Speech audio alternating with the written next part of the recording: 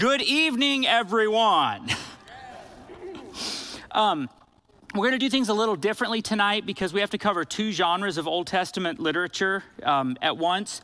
And so what we're going to do is kind of jump right into the guiding questions for Amos. But since Amos is such an easy book, I figure, we're all good. We have nothing to worry about anyway, right? So I was talking to a few of you before, and just kind of listening to what your take was on Amos, and in general, if we want to kind of boil everything down to a couple of different questions that I'll cover, basically the questions are: what did this mean to God's people back then, and what does it mean for us today? So you guys are asking the right questions, which is great. When you get to a book like Amos, sometimes it's a little bit difficult because what did this mean to God's people back then? And as I mentioned last week, Amos and most of the prophets are very historically driven. It helps to understand what's going on historically, which is why a book like your CSB Study Bible framing the background. So what I'm going to do tonight is just kind of walk through the guiding questions a little bit and give you a little bit of the history and background so you can check your answers, so to speak. So like pretend this is math class and you've got your paper out and you're like, did I do this right? Did I not do it right? The difference is the nice thing about math is you're either right or wrong. So one of the things I love about math. When you come to interpreting scripture, sometimes you're like, I don't know if I'm right or wrong. So we'll walk through this a little bit and see if I can help clear things up a little bit. All right, the first thing to understand, and maybe give me a little feedback for those of you who are in the audience right now, because I don't like just talking, I like to hear, so I know you're still awake. In a word or two, what was the political or social situation in Israel, the northern kingdom, who was the recipient of Amos' prophecies? What was the situation like? Yeah, it was good. They were prosperous. They were economically, they were good militarily. They were in a good position. This was the reign of Jeroboam II. And Jeroboam II had made Israel great again. If we want to borrow some modern terminology, this is what happened. Israel had a lot of bad things happen to them. They were a very politically unstable kingdom. So they had some assassinations, some all kinds of things. If you want to read just some interesting historical reading, the book of 1st and 2nd Kings is just really, really interesting reading. Modern history and the modern culture doesn't have anything on scripture. When you read 1st and 2nd Kings, which focuses mostly on Israel and just on a lot of the political corruption of the kings and what was going on. Well, Jeroboam II had come to power and he stabilized Israel, the northern kingdom. But in order for us to understand the what was going on in Amos' day, we also need to understand the religious situation.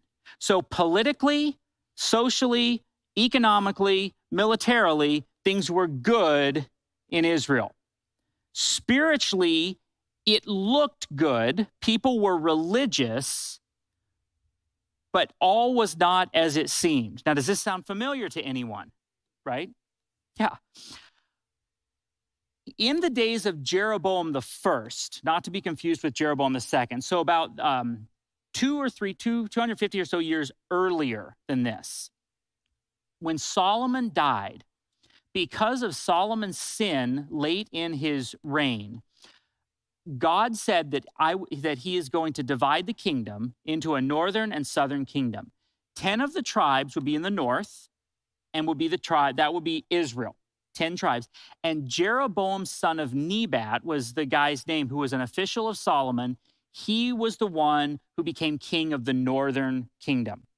Rehoboam, who was the son of Solomon, became king of the southern kingdom, which had 2 tribes, Judah and Benjamin. So when Jeroboam becomes king, he is given a promise from God. And God said, if you will obey me and you will lead my people, I will give you a lasting dynasty just like I promised to David. And that's great. So Jeroboam's like, okay, awesome. So he's the king. But then Jeroboam starts thinking, and he thinks to himself, there are 10 tribes here in the north with me, but our place of worship is in Jerusalem, which is in the southern kingdom. If my people go to Jerusalem and worship, they are going to maintain their strong ties with David and the house of David, and they're not going to care about my kingdom. So he calls his advisors together, and they decide what are they going to do. And Jeroboam says, let's offer them places of worship here in the north. So essentially, and this is, I'm trying to boil down history to just a couple of minutes. Jeroboam the first gave his people a religion that was convenient. He set up one shrine in the north in Dan and another shrine in the south in Bethel. And he said, don't bother yourself going to Jerusalem. You can worship here where it's easier. He also gave them a religion that was nationalistic. And it was whoa, now you can hear me. Do I have to start over?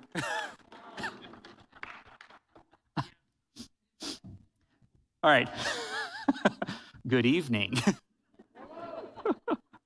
So, Jeroboam the first set up an alternative religion for the northern kingdom. It was convenient, it was nationalistic, and it was based upon their own people, so they didn't have to go down to Jerusalem.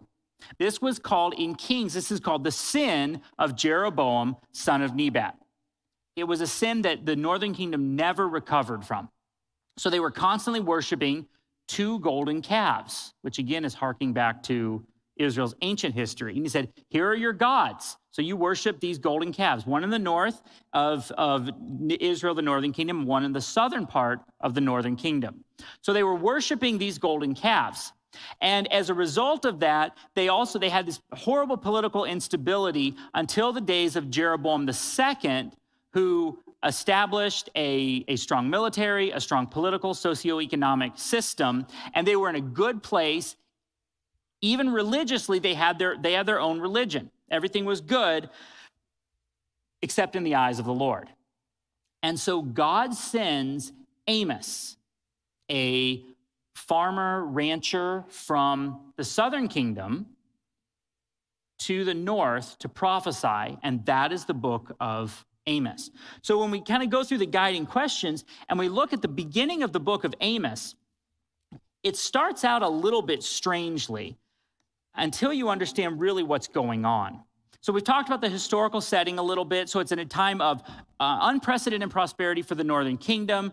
The author is Amos. The audience is the northern tribe. Amos was not a professional prophet. He was a farmer. Okay, so to imagine what this would be like, I used to live in Western Montana.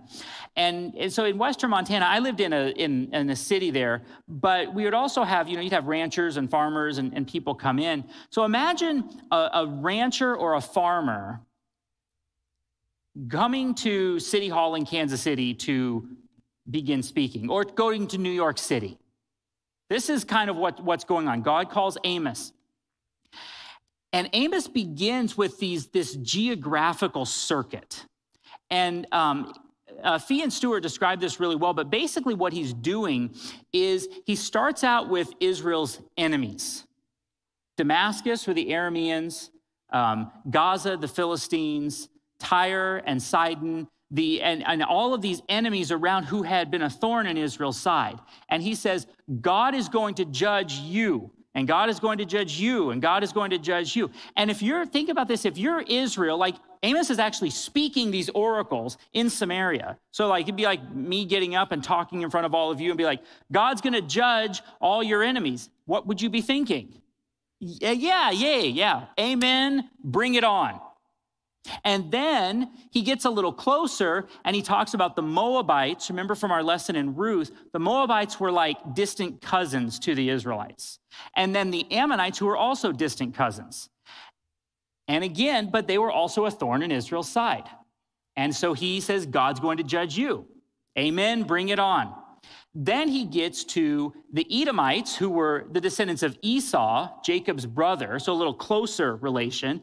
But again, they were instigators and constant problems to Israel and Judah. Then he gets to Judah, the southern kingdom, and he talks about Judah's hypocrisy and Judah's sin. And the people are all saying, that's right, those Southerners, I knew they act so holy and righteous, but really they're not. I mean, you can imagine what's going on here in Amos, in the audience. And then Amos says, and now, Israel, we'll talk about your sin. So you think, going from, yes, Lord, bring on this judgment, to now he's talking about us.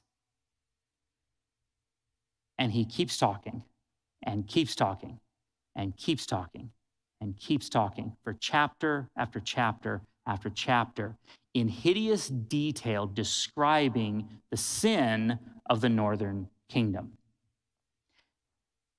And it was probably went from being a loud, boisterous celebration to as quiet as it is in here. Because all of a sudden, Amos went from talking about them to talking about us. And at that point, the people didn't like it very much.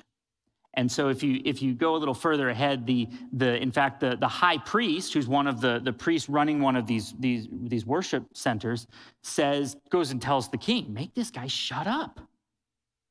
And then there are these series of visions that Amos has that shows really just how bad Israel's sin was.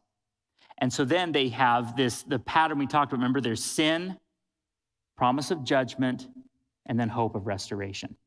So that's kind of what's going on in the background in the book of Amos. So the geographical oracles are almost like painting a target.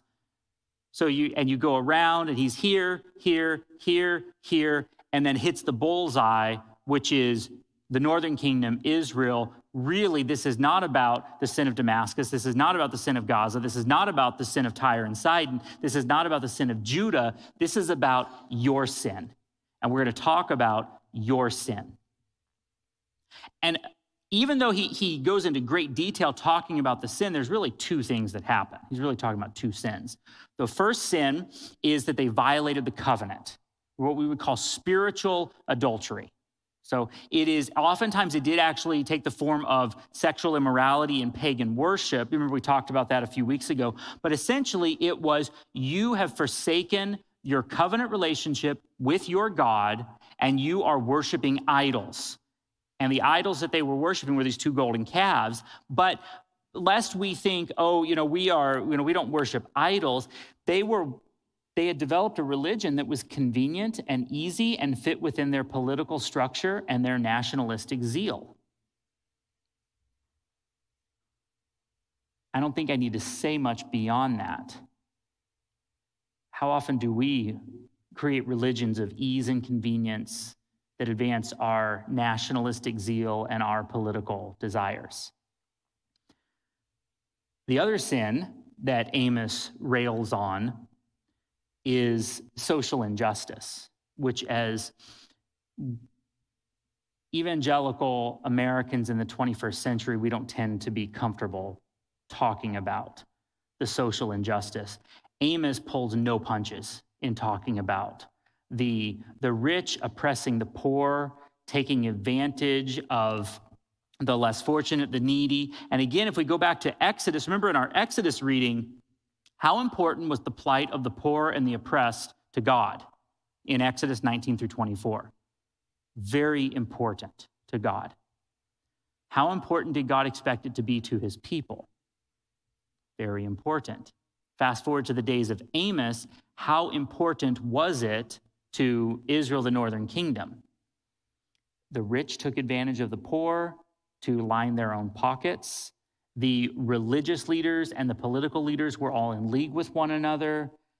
The widows and the orphans were overlooked. It was just all around a bad situation. And God says, I see you. I know what you're doing. You can't get away from it. O Israel, prepare to meet your God in judgment. So then what we would say is the author's original intent, or the main idea, is that it doesn't matter how rich you are, doesn't matter how well your social system is, it doesn't matter how well you're doing militarily, if you, people of God, refuse to maintain your covenant relationship with me, so the vertical relationship, and take care of the needy among you, the horizontal relationship, then you will be destroyed.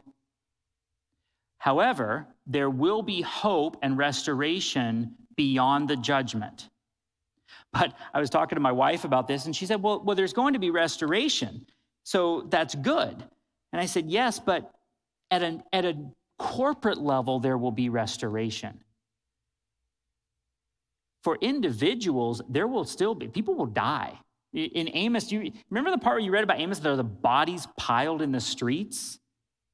Judgment's real. It's not just like God slaps your hand a little bit and then everything just goes on. This is real, horrific judgment brought about not because of a capricious God who delights in torturing people, but because of recalcitrant, hard-hearted people who refuse to hear the constant pleading of their God.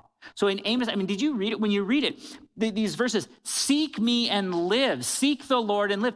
God is begging his people, repent. I don't want to destroy you. I don't want to hurt you. I do not want you to have this judgment. I would rather you repent and be restored than to be judged and be restored. But Israel would not repent. So that's kind of the framework of the book of Amos. And to some degree, most all of the prophets kind of fall within this same category. Amos is much more specific on the social justice issues, which is one of the reasons why I thought it would be good for us to read it, because it's something that we get a little bit uncomfortable talking about. And if you're uncomfortable hearing the words of Amos, then you understand what Amos's readers or the original audience would have felt also. They've been very uncomfortable. Now I'm going to make you super uncomfortable, because the second question that some of you had as I was talking and in your responses is, how on earth does this apply to my life? You're really going to wish you hadn't asked that question by the time we're done. How does this apply to my life? Okay, well, first of all, we say, is this primarily a knowing text or a doing text? The truth is it's both. Because Israel's problem wasn't that they didn't know stuff. Israel's problem was that they didn't do anything. God sent Amos to his people so that they would know, and then so that they would do as a result of it. Similarities and differences between the original audience and God's people today, we might live under different covenants. You know, we're like, well, this is the Old Testament. We're in the New Testament. We're in the New Covenant era because of Jesus and what he did. Yes, that's absolutely right. But it's the same God who still demands two things from his people. What are the two greatest commands? What did Jesus say? The two greatest commands are what? Love the Lord your God with all your heart, mind, soul, and strength, and love your neighbor as yourself. Does that summarize the book of Amos? Covenant with God, taking care of the needy. Love God, love of others. It summarizes the Ten Commandments, summarizes Amos, it summarizes the Old Testament, it summarizes the New Testament, it summarizes Jesus' teaching. It's all the same. If anything, we really are even more duty-bound to do it as God's people. Because we don't live in a nation that is under God's covenant like Israel was. So that's a difference. So our nation is not a theocracy where ultimately God is the king of our country. That is not, America is not set up that way. America is not that way. And really, you know, for better or for worse, you know, we just kind of need to put that idea out of our head, because sometimes we get all caught up in this. Well, America needs to be a Christian nation. I think it's better to say that we as God's people need to act like God's people. Because I wonder sometimes if the church were the church, if maybe that would fix a lot of the problems in our country. And so often we think the problem is that our country needs to get back on track. I think the problem is the church needs to get back on track. And it's easy for us to say those churches out there, but what does the book of Amos do? It circles around and hits me. What do I need to do? What is my problem? What sins do I have? How have I violated the covenant? So if Amos were speaking to us today, what groups might he use for his oracles? Like if you think about these people who are far away, the people who we typically think of as our quote unquote enemies. So this would be like, you could think of, this would be maybe the LGBTQ community or Hollywood or the Democrats or the Republicans or China or Iran or, just fill in the blank, right? Watch the news, fill in the blank. These are the enemies. Then we zoom in a little closer. Well, who are the groups who are closer to us, maybe related to us, who we still consider our enemies?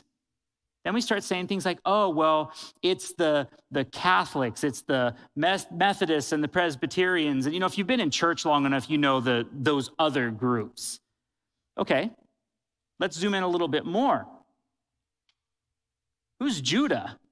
So I asked this question to someone, and they said, that'd be the Southern Baptist Convention. So, the Baptists are the group that we're a part of. And I said, yeah, you're getting closer. So we can always say, oh, well, the convention does this or that, or this group or this other Southern Baptist church over here is doing this or that. And we love to talk about that. But if that's the case, who's Israel? Pleasant Valley Baptist Church, or your church, whatever church you're a member of. Or if we talk about it as people, it's me and my family. I can talk about what these people are doing over here and what problems they have and what problems they have, but then when it comes down to my sin, what am I doing? Am I taking care of the needy? Am I honoring the covenant? You see how uncomfortable we get? This is why we don't like reading books like Amos, because it hurts. Because it uncovers all our religiosity. Remember, Israel had their religiosity. They had their northern worship center and their southern worship center, and they said, we worship God. They worship God, and then they go and oppress their workers. They worship God, and then they go and commit adultery. They worship God, and then they go and worship idols. And we do the same thing. I'm not even going to say anything about coming to church and worshiping God and then going and worshiping at Arrowhead Stadium afterwards. And the amount of money that we're willing to pay for one and not the other. I'm not even going to talk about that, because I think if I did, you'd probably treat me like Amy. You're an outsider. You're not from here. You don't know anything about us. Or you're right. That's exactly who Amos was. The difference is I'm not a prophet of the Lord. I'm not up here saying it's a sin to do those things. But Amos was, and that's what he was saying. But I think sometimes we need to check our hearts, because we fall into the same sins. We fall into the same worldliness without even realizing it. And we assume if I go to church or I tithe or I teach a Sunday school class or whatever I do, I'm good, I'm covered. Amos says that is not enough. God says that is not enough. It's not about what you do. It's about ultimately what is in your heart. And if your heart is not right, then ultimately judgment will fall. And so really, when we look at this, we think about the book of Amos, do we struggle with the same sins today?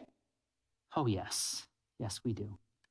We just call them different things, but they're the same sins. We worship our 401k. I can't give to the church because it means I can't retire as quickly. They don't need my money. I need my money. It's not about, God doesn't need your money. But if you need your money more than you need God, you have a problem. Now I'm really stepping on toes. But I'm that way too. It's hard. It's hard. It's so easy to get wrapped up in this thinking. And a book like Amos, which we think, oh, it's an Old Testament book. What is it? It smacks us upside the head with the same message that Amos gave long ago. Are you loving God, and are you loving others? And if you're doing that, then even when crisis and disaster comes, God is with you. In the book of Jeremiah, for example, there are these portraits of individual faithfulness. In the midst of another country, several hundred years later, another country gone horribly wrong, Judah, the southern kingdom. And God says, for these people who were faithful, I'm with you. We can't control, one of the other differences, I think, between us and Amos is Amos was talking about a country, a group, corporate, national sin. God judges nations differently than he judges individuals. God lets nations sometimes go for hundreds of years in sin, a lot longer than we would. We think God's vengeful and wrathful in the Old Testament. He's actually a lot more patient than I think any of us would be. But God judges nations, and he judges individuals as well. Individual faithfulness can preserve us during national crisis and chaos. We may or may not be able to control what happens in our country over the next 1 month, 3 months, 5 years, 10 years, 20 years. But I can control what happens in my heart, and I can control what happens in my family. And we can maybe control what happens a little bit more in our church and in our community. If we focus on those things, then I think we're being faithful to the message of Amos, which is I can't control what my nation does with my tax dollars, but I can control what I do. Am I loving God? Am I loving others? This is the message of the book of Amos. So, that being said, now we'll jump into the Psalms and wisdom literature. So again, hopefully what you've seen as we've gone through this, these general tips for reading scripture, again, what did this mean to God's people back then? So with Amos, we've just covered this. What does this mean for us today? If we understand what it meant to them, then the applications for today open up. When they open up in a book like Amos, it hurts. I remember reading Amos earlier this week, and I was just in like a bad mood, just really depressed, because I like to see myself as the hero of the story, but when I see myself as I'm Israel, this is what it means. What does it mean for me? What do I need to do about this? So the two basic questions, the goal, again, of what does this mean to God's people back then, is to understand the author's main idea to his original audience, which we kind of covered with Amos. And then what does this mean for us today is really to cover how do we appropriate that message today. And it might be different for each one of us, because what my loving God and loving my neighbor looks like might be different for yours, for you and yours. But it will still happen in the same basic way. Okay, we still will love God and we love others. So if we skip ahead then to the next couple, let's see. So original audience to I'm getting tongue-tied. Author's original intent to his original audience. The next slide we understand, live out the meaning of the text in line with what it meant for God, to God's people back then. One last thing on Amos. I could talk about Amos forever. I think it's an incredible book, and maybe I'm just a glutton for punishment. Just think to yourself. This is the last thing I'll leave you with on Amos. How different would your family, your community group, your church, your community look if you embraced and lived out the teaching of Amos? Just think about that. Because that is live out the meaning of the text today in line with what it meant to God's people back then. So, go ahead and go to the next slide. We're going to talk about Psalms. This is like you're going to get whiplash after dealing with Amos and then coming into Psalms. I think when I sent out the email, I said, one of the things I love about Scripture is its ability to convict us so deeply and then also simultaneously encourage us. Psalms is such a commonly read book that really the truth is it should be in the New Testament almost. In fact, it kind of is. If you have a Gideon Bible, you have New Testament, Psalms, and Proverbs. So we're moving from a couple of weeks of very difficult reading into something that is much more familiar with us in the Psalms. And in some ways, the Psalms are really easy to read, interpret, and apply. But that also makes it a little bit deceptive sometimes, because the Psalms are unique in Scripture, because when we read Exodus or we read Amos or most all of our reading so far, it is God's word to God's people. When we read the Psalms, they're God-inspired human responses. So there are people saying things to God, but God inspired them to be said. Because they are people saying things to God, it's easy for us to say the same things. How many of you have ever lamented? Lamenting is to be sad. Okay, there, thank you. How many of you have ever been happy? How many of you have ever been angry? How many of you have ever been thankful? See? The substance of the Psalms. Anger, lament, praise, thanksgiving. So it's easy for us when we read them, we're like, this is me. I could say these things. Not as beautifully, but I could say them. And so when we take these words upon in our lips, when we say, the Lord is my shepherd, that's just as true for me as it was for David. And so we can take these words and say them to the Lord in the same way as they were said before. And so that makes them very easy to adopt into our current worship. And really, the Psalms are essentially a hymnal. For those of you who don't know what a hymnal is, 20-somethings, no, just kidding. It's that book with, sorry, that was mean. Anyway, it's the book with the squiggly lines that I don't know what they mean. And then there are the words that I can read to a tune. I was so bad at, I never knew. Someone once said that we were talking in church one time, and someone's like, I don't like it that they took the hymnal out because I read the notes. And I said, you could read those things? I was like, wow. But the Psalms are essentially a hymnal where I did not write a mighty fortress is our God, but I've experienced God being a mighty fortress. So when I sing a mighty fortress is our God, I am praising God for how he was a mighty fortress in my life. Now, he wasn't a mighty fortress in my life the same way he was a mighty fortress in Martin Luther's life, but still, when I am worshiping, I am joining with Martin Luther in praising the same God who is still a mighty fortress today. And the Psalms work essentially that way. So while that makes them very easy to utilize and to adopt and to apply, sometimes we make mistakes in interpreting them. Because it's so easy, it becomes deceptive. So for example, Psalms are poetry and not intended to teach doctrinal minutia. You're like, well, what on earth does he mean by that? This is what I mean. There is a verse in Psalms that says, the earth is established in the heavens and cannot be moved.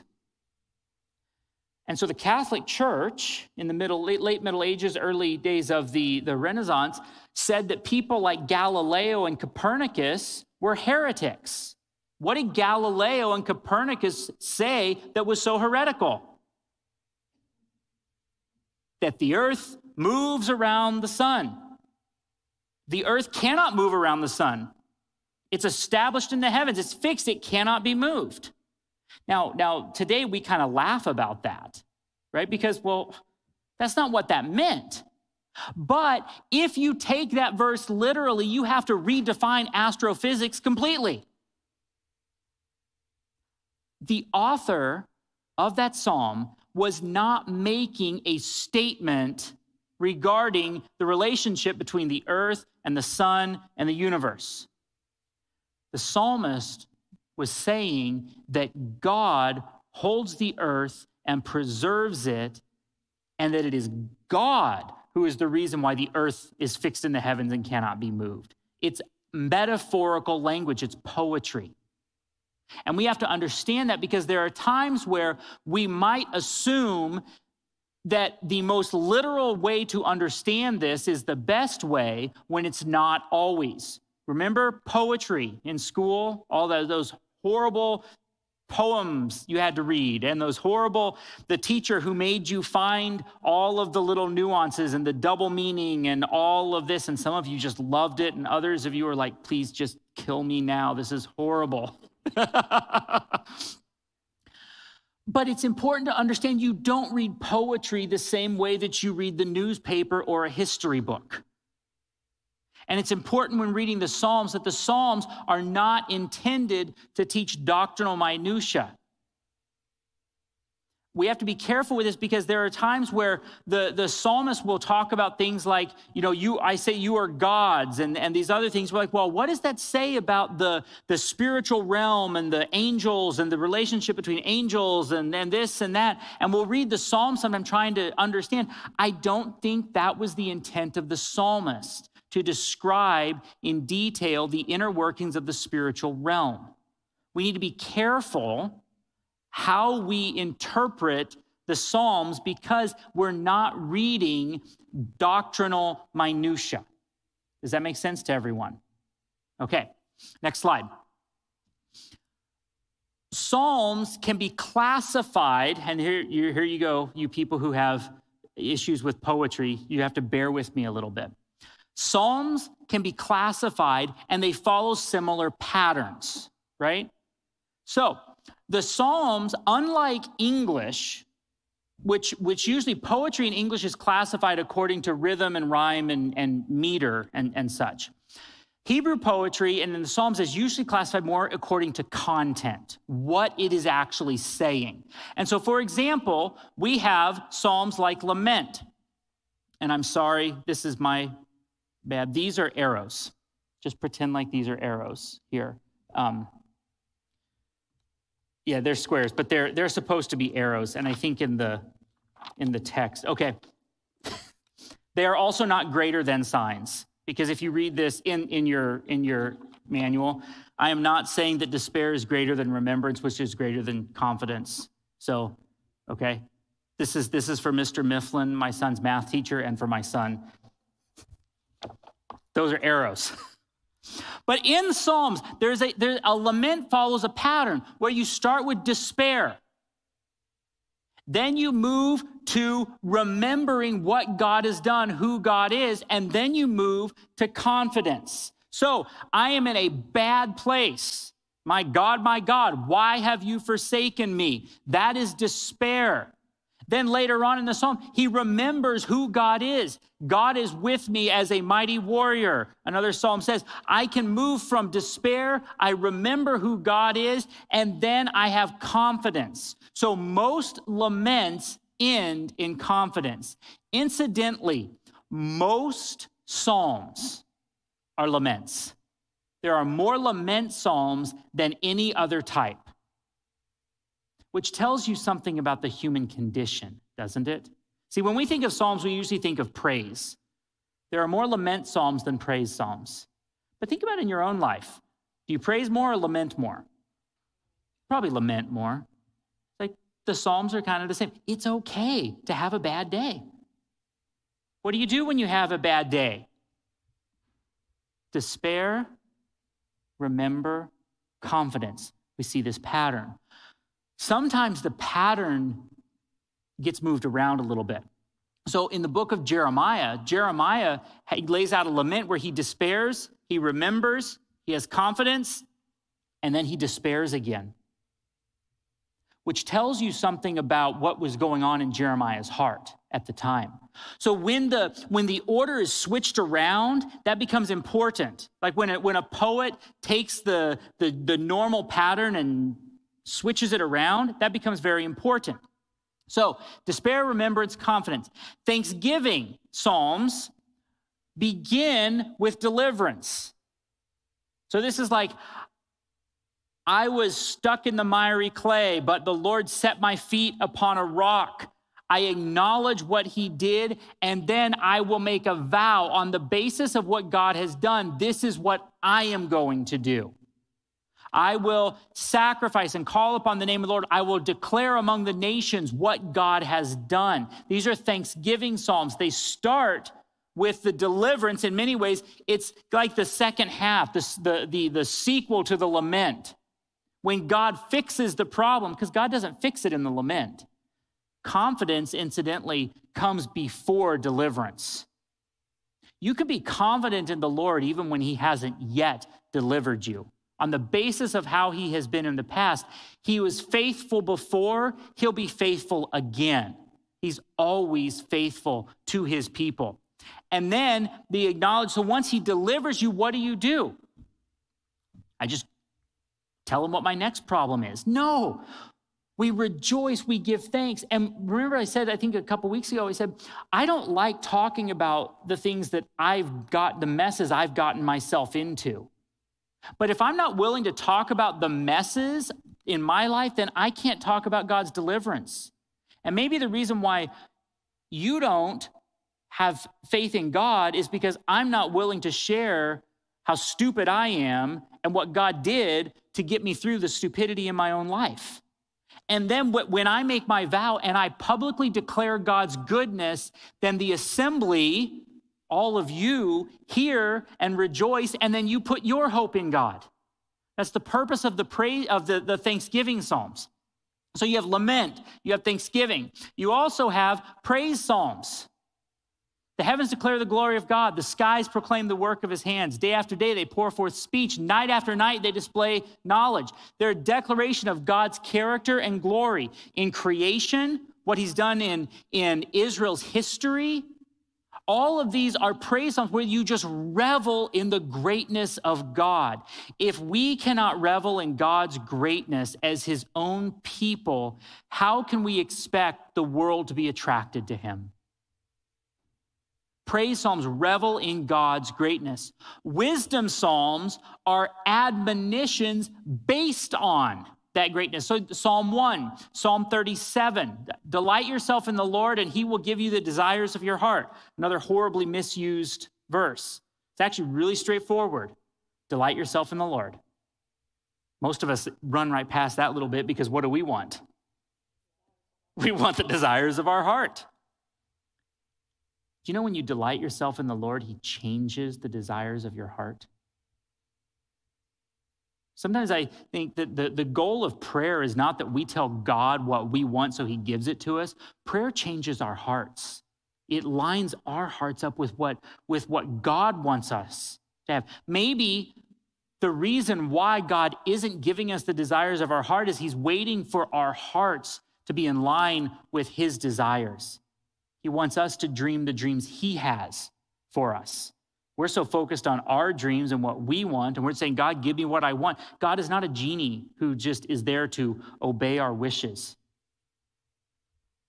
Wisdom psalms admonish us based on who God is. He's faithful. You can trust him. I have been young and now I am old, and I have never seen the righteous forsaken or their children begging bread.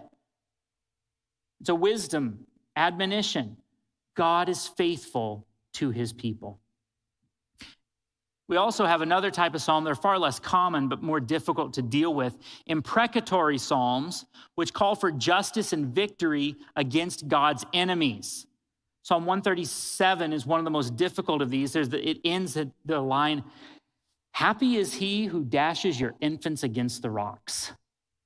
In fact, if you Google that verse, you'll find a lot of like atheist cartoons that pop up and, make fun of Scripture because of this passage of Scripture, Psalm 137. What is not understood is that this is what was actually happening to Israel. This is what was happening to Judah when they were taken into captivity. The psalmist is not saying, I wish this would happen. The psalmist is really essentially saying that God does not forget. God, I'm calling for justice and victory against whose enemies?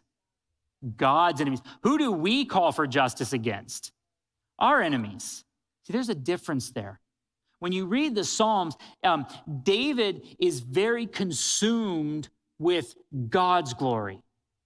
Most of the time, we're consumed with our own glory. This guy offended me at work, or someone stole the promotion I should have had, and I'm going to call for justice. It doesn't make it, just because someone else got your promotion doesn't make that person God's enemy. See how quick, we're very quickly to, assume that God's enemies are our enemies. We need to make sure that our enemies are God's enemies. And from a New Testament perspective, as Gary Thomas reminded us last week, the enemies are not people. The enemies are spiritual enemies.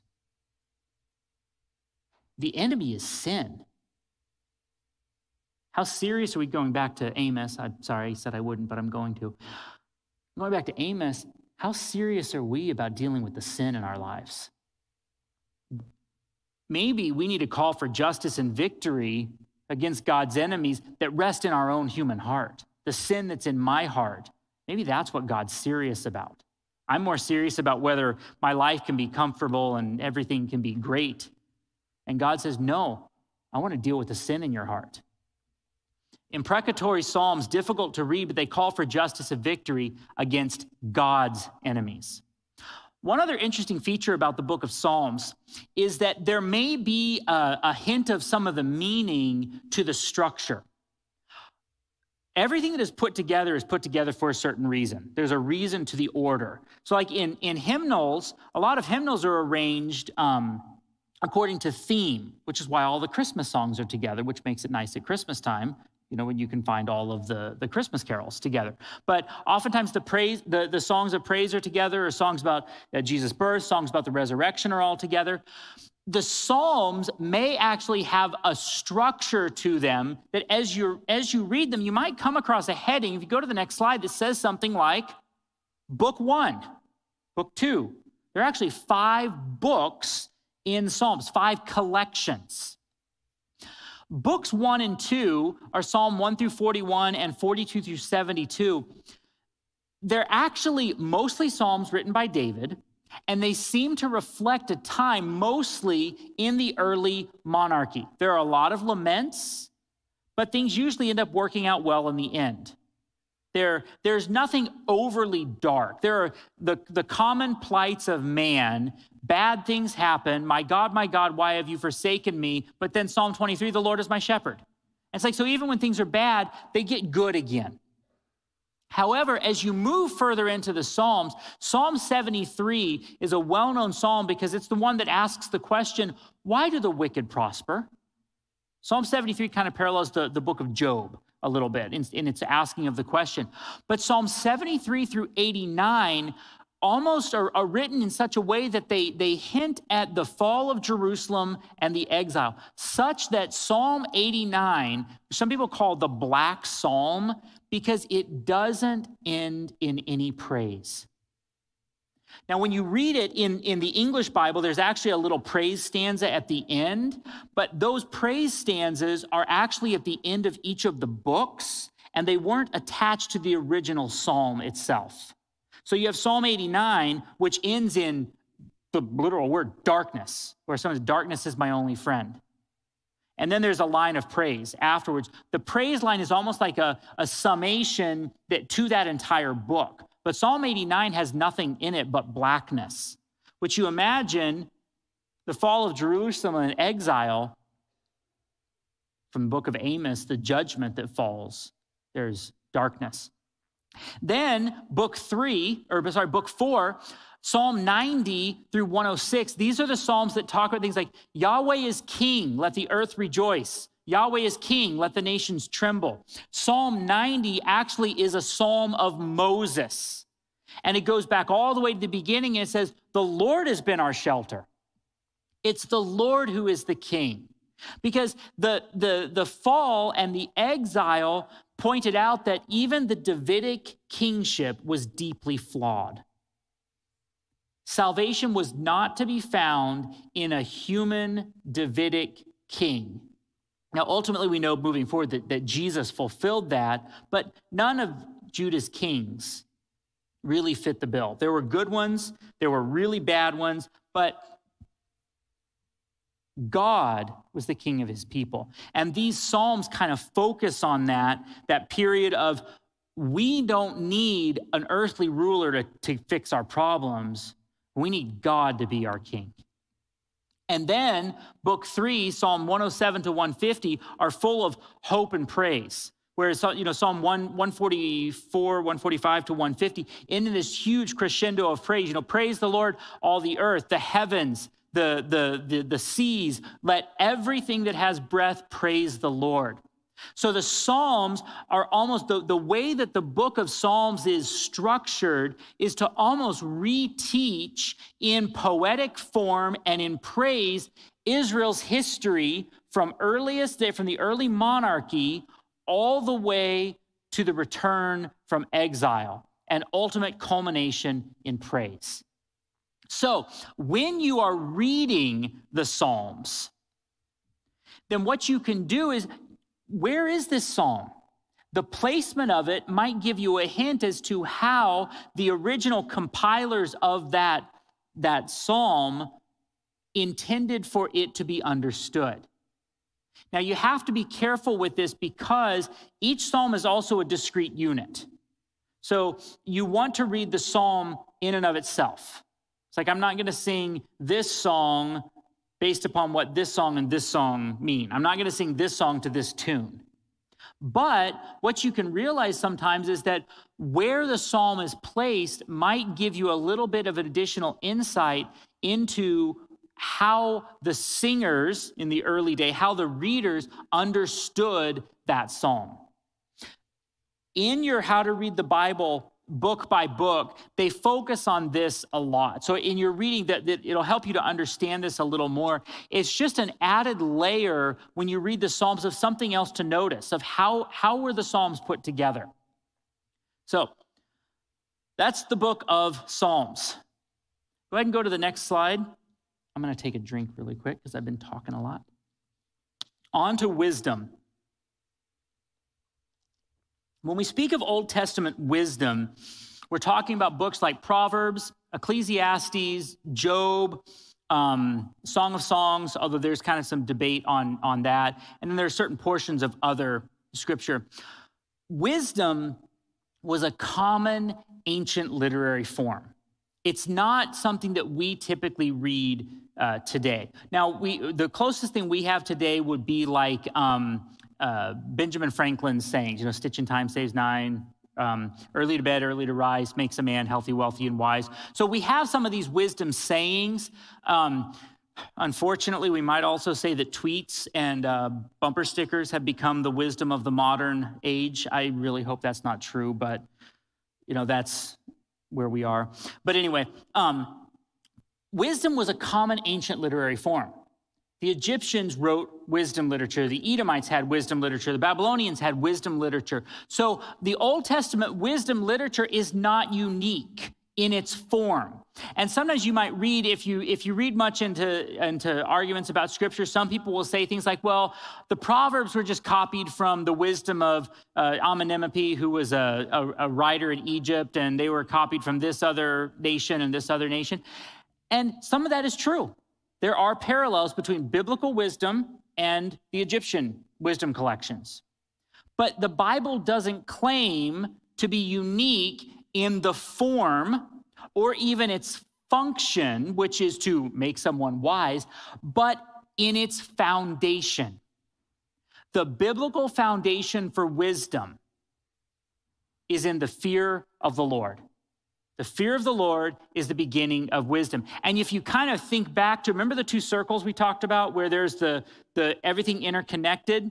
This group who saw man, deity, and nature all together, their gods could not provide wisdom. That could not be a foundation of wisdom because their gods were just superpowered, capricious people.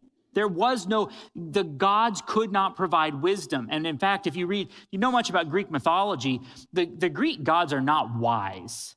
They're just really badly behaved people who are really powerful. It's kind of like Marvel superheroes now.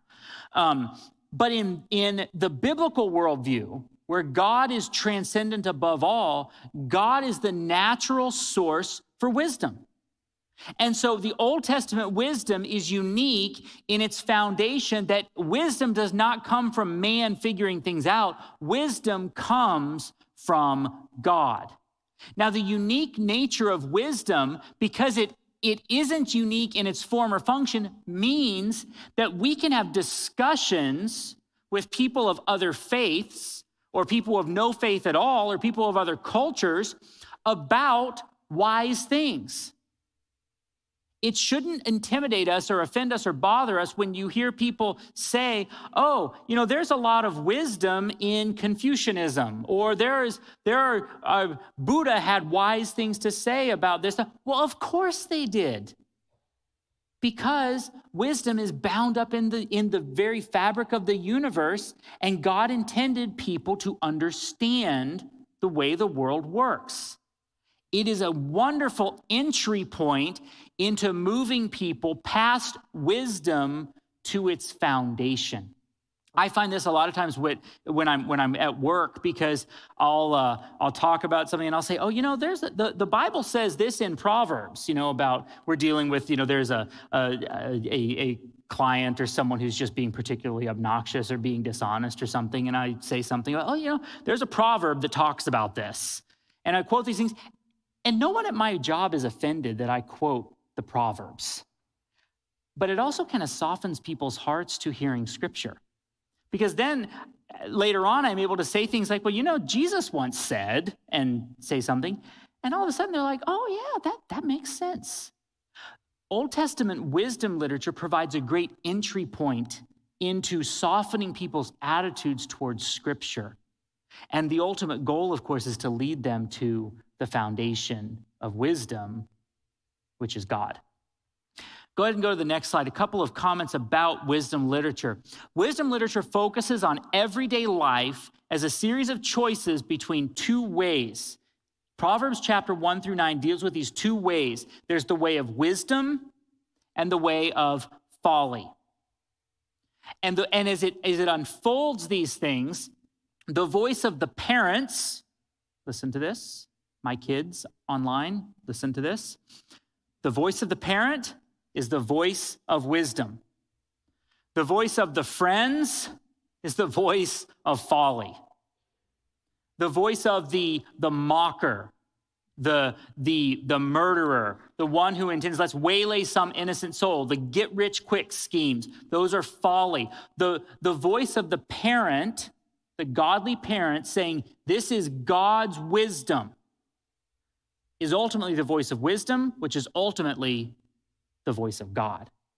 And so you see this in Proverbs 1 through 9, but it focuses on everyday life and conduct.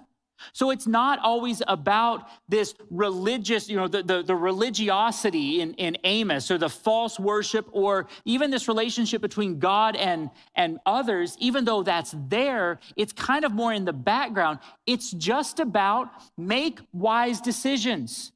Don't be a fool. A get-rich-quick scheme is going to hurt you in the end.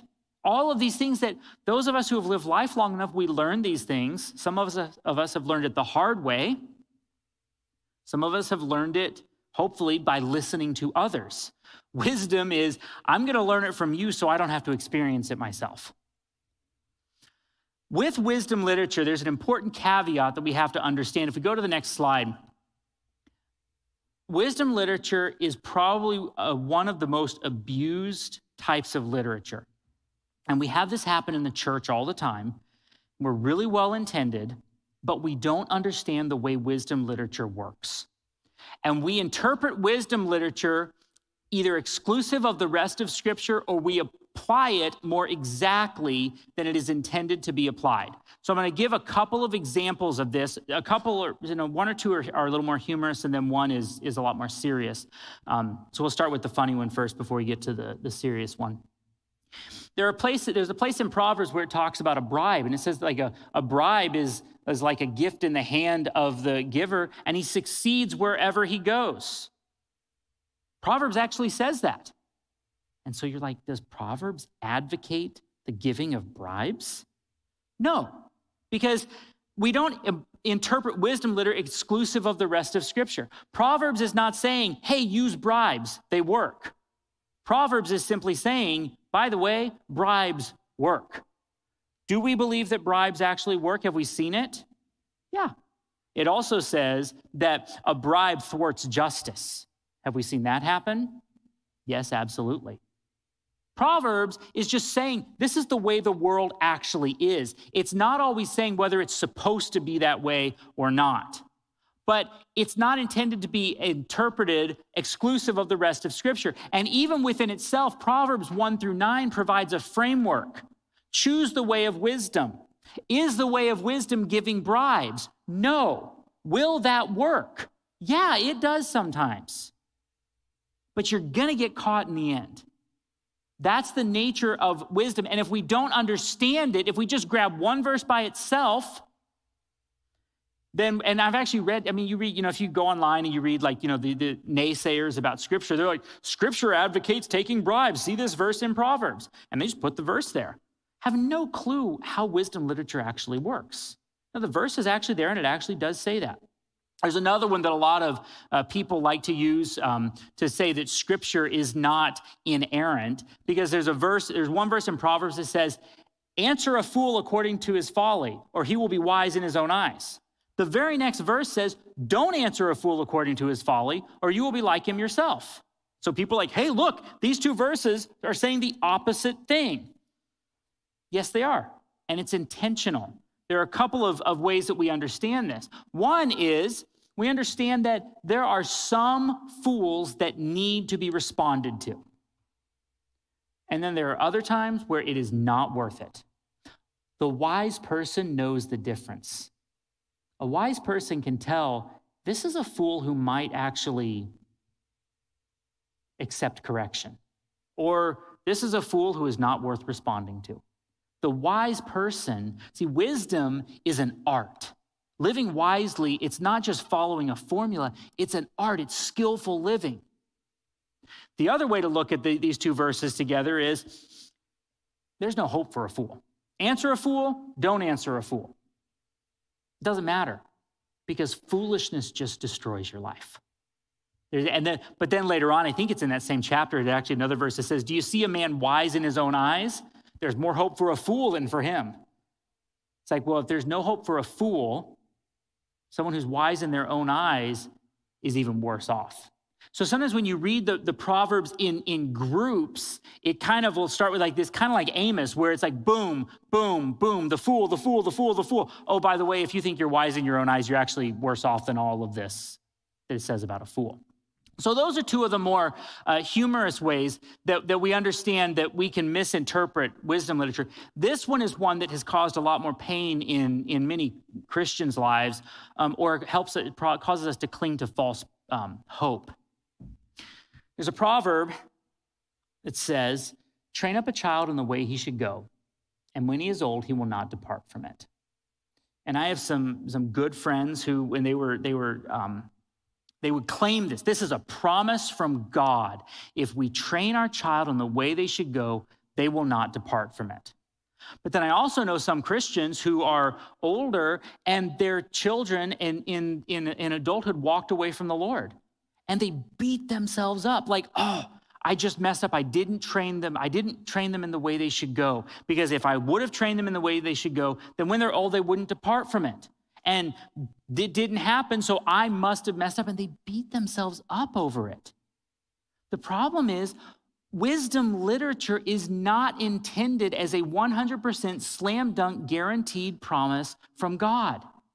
They don't work that way. They are general statements about the way the world often works, but not always. There's another proverb that says, do you see a man skilled in his work? He will serve before kings. He will not serve before mere men. Well, do you know anyone who is a skilled worker who works in obscurity? Well, of course you do. Some of you might say, I'm a skilled worker and I work in obscurity. That proverb is not guaranteeing that if you're a good worker, you're going to serve before a king or a president or something. All it's saying is that skilled workers are much more likely to receive promotion and notability than those who aren't. So we go back to the parenting proverb.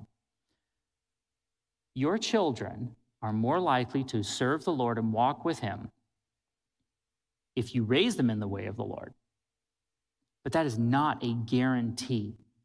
One of the ways when I talk to people like this, I ask this question: who were Adam and Eve's parents? Or who was Adam and Eve's parent? God.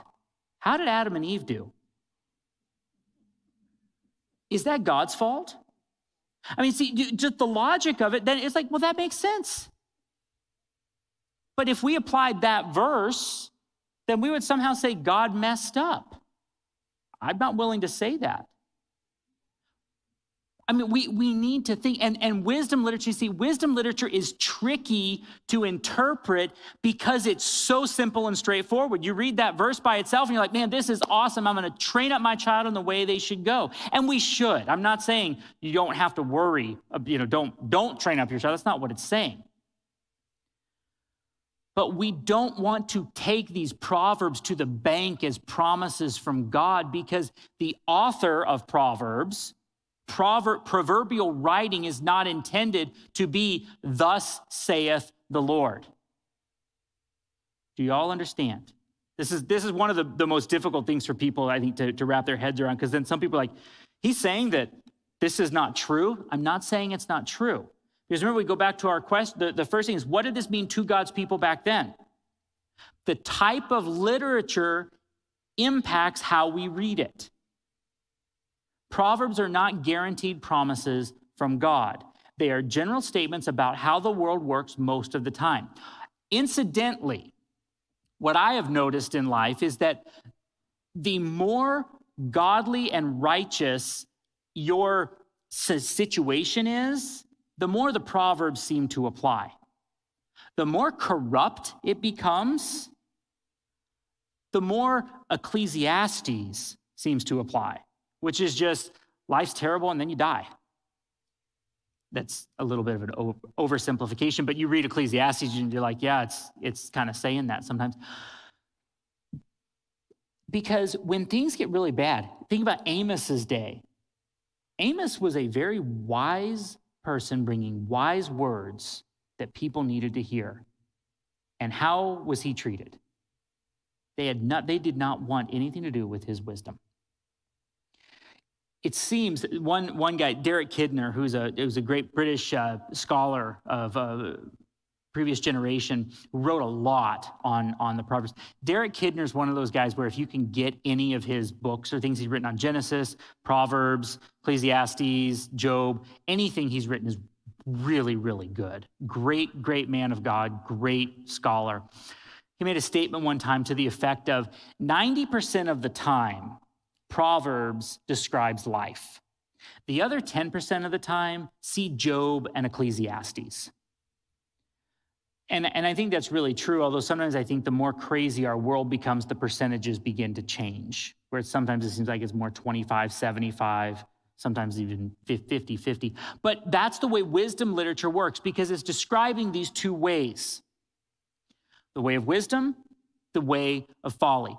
Don't assume that these are promises that can be interpreted exclusive of the rest of Scripture, or to apply them more exactly than it is intended. Go to the next slide. So, for your homework this week, we're going to have a little bit more reading than normal, but it's also a little bit more free than normal. One of the goals that I have at this point, as you've kind of gone through things, we've all been doing the same reading up until now. This week, you're going to pick your reading. Because there are 150 Psalms, I'm not going to ask you to read all of them. Unless you want to. I mean, no. What I want you to do is to read a different Psalm each day, along with the book by books, page 130 to 143. Then also Psalm 119 and 120 kind of describe the overall wisdom literature and poetry as a whole. I think that'll be helpful for you. If you remember too, some of what we talked about last week about poetry, the parallelism where it likes to say things twice. Did you catch that as you read through Amos? Like this repetition of things. And the content, it's repetitive in content. It doesn't rhyme. It doesn't always, meter. It's not snappy, except in its parallelism. Psalms as poetry is full of parallelism. Proverbs also full of parallelism. So all we talked about with regard to Hebrew poetry last week applies the same, if not more, in this reading. But just read a different psalm each day. And in the guiding questions, we have questions like, where was this psalm? Which book is it in? Does that affect how you read it or understand it? What's the main point that the psalmist is trying to make? What type of psalm is this? Can you pick up the pattern? Is it a lament psalm? Is it a praise psalm? Is it an imprecatory psalm? What's going on here with the psalm? The pattern, where it is, and does that help enhance your reading of the psalm?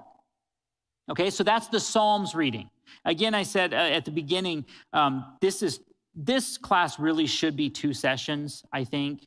We put it as one just because of time constraints, but really, I think handling Psalms and wisdom separately would be good. So you're going to have a little extra reading this week. Because the Proverbs reading, what I want you to do is read Proverbs chapters 1 through 9. It's not significantly long. 9 chapters. It's smaller than Amos for sure. A lot easier to read than the book of Amos, definitely. And then you'll read How to Read the Bible book by book 144 to 153, which covers the Proverbs reading. And then pick a different chapter of Proverbs 10 through 31 each day. So the way that I would encourage you to do this is read Proverbs 1 through 9 as soon as you can, because that frames your entire reading of the book of Proverbs. And you might want to kind of go back to Proverbs 1 through 9 as you read Proverbs throughout the week. But I would suggest, if you can, read Proverbs 1 through 9 tomorrow or Wednesday, sometime as soon as you can. Then just read a different chapter of Proverbs each day. And some of the questions that we're asking you to think about in your reading of Proverbs are things like, how do these Proverbs promote right living in the fear of the Lord? Right living in the fear of the Lord is kind of just a little way of describing wisdom, just living right before the Lord. How do these Proverbs promote that? Are there any common threads that you see? One of the questions I want to ask is, were there any Proverbs that seemed odd or unusual? Are there any Proverbs that made you uncomfortable? Sometimes the things that make us uncomfortable are the things that bother us, or things that are worth thinking about a little bit more. Why does this bother me? Hopefully, if you stumbled across the proverb about a bribe working, that should bother you, make you feel a little bit uncomfortable. Why is this here? Why is it saying it? Think about that, because it's intended to kind of jar you a little bit. A lot of the Proverbs jar us. Wisdom literature kind of makes us stop and think for a minute. So if you read Proverbs 1 through 9 as soon as you can, then read a psalm each day and a proverb each day. Any of them. And then go through the guiding questions. The goal of this exercise, in addition to doing the reading, is hopefully you'll begin to see, I can do this.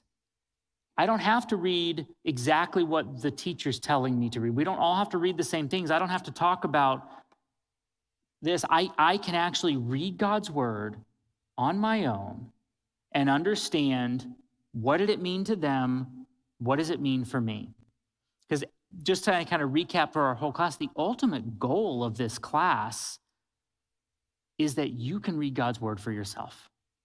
It is not a church, a pastor, a PhD's job to tell you what the Bible means. It is the Holy Spirit's job, and sometimes he uses teachers and pastors and scholars, but ultimately you also have the Holy Spirit within you. As a believer in Jesus, a follower of Christ, you have the Holy Spirit within you who can help you to know what Scripture means. So the ultimate goal, of course, being that you will live it out. The same question we asked about the book of Amos, how different would it be? How different would our lives be if we lived lives of praise like the Psalms, and lived wisely, like the book of Proverbs. I think we'd see a big difference. And as you read this week, that's kind of what I want you to think about. So, Psalms, Proverbs.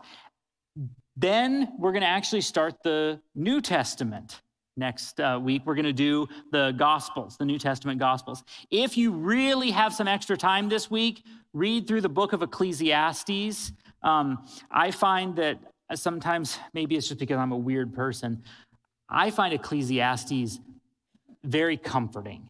Not because it makes me feel good, but it makes me feel okay that I feel bad.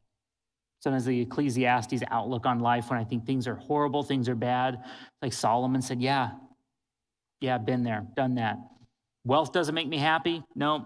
Prosperity? Nope. Food? Nope. Okay. Sometimes we get this. I remember teaching this one time, and I had someone come up to me after class, and they said, I loved Ecclesiastes. Is that okay? And I knew exactly what she meant, because it is a little bit strange. But sometimes the darkness in Ecclesiastes resonates with us, because life is tough sometimes. So maybe if you're really, if you, as you read through Psalms and Proverbs, you kind of feel like it's a lot of like, oh, things are good, but I don't feel this way this week, then maybe go ahead and dive into Ecclesiastes, and you'll find that all those thoughts that you have, all of those, the dark things, God has thought them before, God's people have thought them before, and God does not shy away from them. God's goal is that we live wisely, not naively. And wise living acknowledges that there is evil, it acknowledges darkness, but it also says our God is greater, and we can praise him in the midst of that.